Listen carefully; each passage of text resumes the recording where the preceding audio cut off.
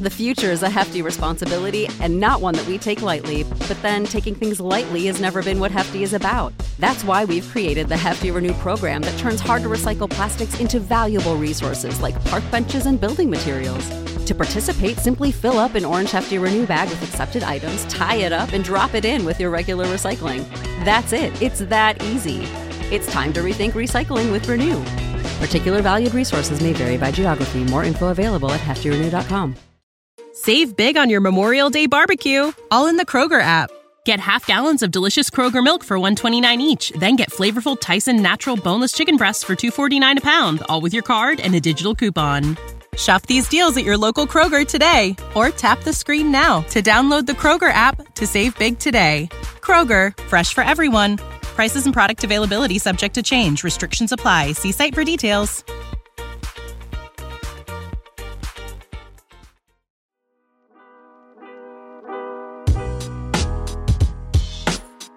Welcome into Duval Daily, presented by GenJag.com. I'm Jordan DeLugo. Thank you so much for tuning in here on Monday, November 6th. Right now, taking a look at the AFC South, the Jaguars are currently in control, right? The AFC South, though, it is a fun division once again, both right now and long term. I think you look at what's going on in the AFC South, there's at least a couple teams making some noise. Long term, you definitely have a lot of young talent. I think you have a lot of good coaching staffs overall. I think every coaching staff in the AFC South definitely brings some good things to the table. And again, the young talent, especially at quarterback, is looking really good right now. So I think the AFC South can be fun for a long time. But this is the Jaguars division right now.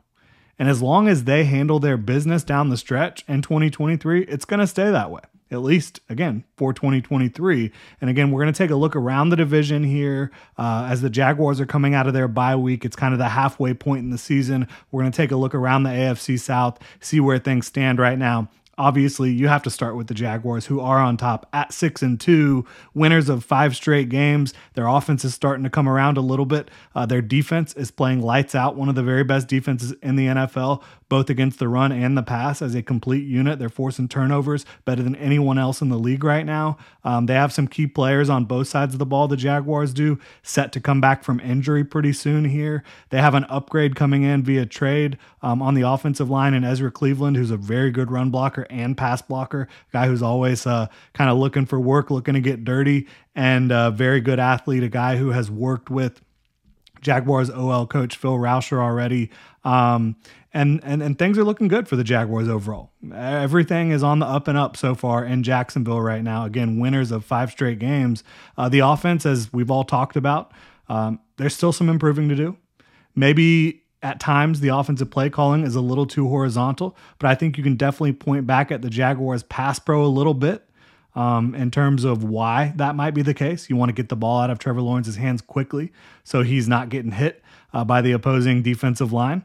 And so I do think there's going to be some horizontal elements to this offense regardless of what the offensive line is doing, but maybe there's been a little bit more horizontal elements to the offense with the way the Jaguars had been in pass pro, and I think that's part of why you did see Ezra Cleveland come in via trade here. So I do think even with the offense and maybe being a little too horizontal, maybe not taking enough deep shots down the field, I still think that this offense, and again, with some of the guys coming back, with Ezra Cleveland coming in, has an extremely high ceiling in 2023. And as a team, again, they have won 5 straight games. They have won 13 of their last 17 regular season games. This last calendar year, they are 13-4. This is a coaching staff doing their job at an extremely high level, a group of players doing their job at a high level, Trevor Lawrence getting the job done, again, at a very high level at quarterback. It's a good team. Offense, defense, quarterback, head coach, offensive coordinator, I think is doing a good job. I think Press Taylor has been much maligned, and I think it's really quite unfair, to be completely honest with you. I do not think that Press Taylor has done a bad job as the Jaguars offensive coordinator and play caller this year. Again, I think there's been some different things that have impacted his ability to push the ball down the field from a play calling standpoint. I think you're going to continue to see it improve throughout the remainder of the year. And again, just plenty of talent on both sides of the ball. Great coaching at the top, great coaching throughout the ranks, good quarterback. I mean, this is a recipe for success, a recipe for long-term sustained success. The Jaguars have it. Big home test, of course, this weekend against the San Francisco 49ers, who have lost 3 straight games but are still extremely dangerous, one of the best overall rosters and coaching staffs in the NFL, in my opinion. We'll talk about that game more as the week goes on. But the Jaguars, they are atop the AFC South at 6-2. They are in control of their own destiny within this division. The Texans, though, a very fun football team as well. They're 4-4 right now. They're definitely moving in the right direction as a young team, first-year head coach, rookie quarterback, a lot of newness. They are not consistent yet on both sides of the ball. They're still extremely young. But on their best days, they can smack you, especially on offense. The Jaguars experienced it in week 3. They can get the job done at a high level. Still, though, they barely beat the Bucs, despite scoring 39 points, whatever it was. They lost to the Panthers a week ago, a team that has not beaten a lot of teams this year. They lost to the Falcons a couple weeks ago. So they're still trying to find consistency. The Houston Texans are. But again, at their best, they can hang with anyone, in my opinion. And CJ Stroud is absolutely the real deal. He's a top 10 quarterback right now for me. If I was starting a football team today, had to go out and get a quarterback, CJ Stroud would be among the top 10 guys I would want on my team. And even in the games they lose where he doesn't put up crazy numbers, he's still doing some things that you just kind of sit there and just say, wow, this is a rookie quarterback?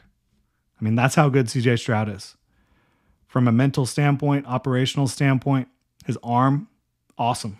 Awesome football player for the Houston Texans. And this is the type of young team that I could see pushing the Jaguars if the Jaguars do not handle their business down the stretch. I love the Texans' young quarterback. I think that their coaching staff is fantastic. You know, Bobby Slowick doing a really good job on the offensive side of the ball. D'Amico Ryans, a defensive guru, a leader at head coach. I love a lot of their young talent as well. So they're a dangerous football team. There's no doubt about it. Not only in 2023, but long term for sure. The Jaguars, they play them in 3 weeks in Houston. That should be a very big football game. Hopefully, if the Jaguars take care of business between now and then, it will not be a game to decide who's in first place in the AFC South. This is the story of the one. As a maintenance engineer, he hears things differently. To the untrained ear, everything on his shop floor might sound fine, but he can hear gears grinding or a belt slipping. So he steps in to fix the problem at hand before it gets out of hand. And he knows Grainger's got the right product he needs to get the job done, which is music to his ears. Call, click Grainger.com, or just stop by. Grainger, for the ones who get it done. When you need mealtime inspiration, it's worth shopping Kroger, where you'll find over 30,000 mouth-watering choices that excite your inner foodie. And no matter what tasty choice you make, you'll enjoy our everyday low prices, plus extra ways to save, like digital coupons worth over $600 each week. You can also save up to $1 off per gallon at the pump with fuel points. More savings and more inspiring flavors make shopping Kroger worth it every time. Kroger, fresh for everyone. Fuel restrictions apply. But it should be a big game within the context of this division in 2023. Maybe the biggest game in the division in 2023.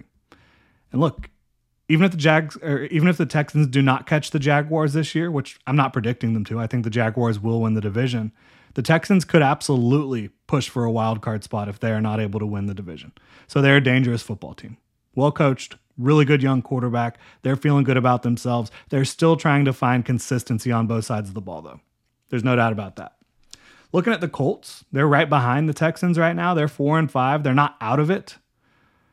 But sans Anthony Richardson the rest of the year, it just doesn't quite feel like they have enough juice to be consistent enough to really push. But they are plucky. They are a tough team. They are well coached. I really like what Shane Steichen has brought to the table. Obviously, Gus Bradley is still there as their defensive coordinator, which comes with some positives and some negatives, no doubt about it. Their defense absolutely has dudes up front. Their running game is getting going a little bit. Josh Downs is really emerging as a rookie receiver for them.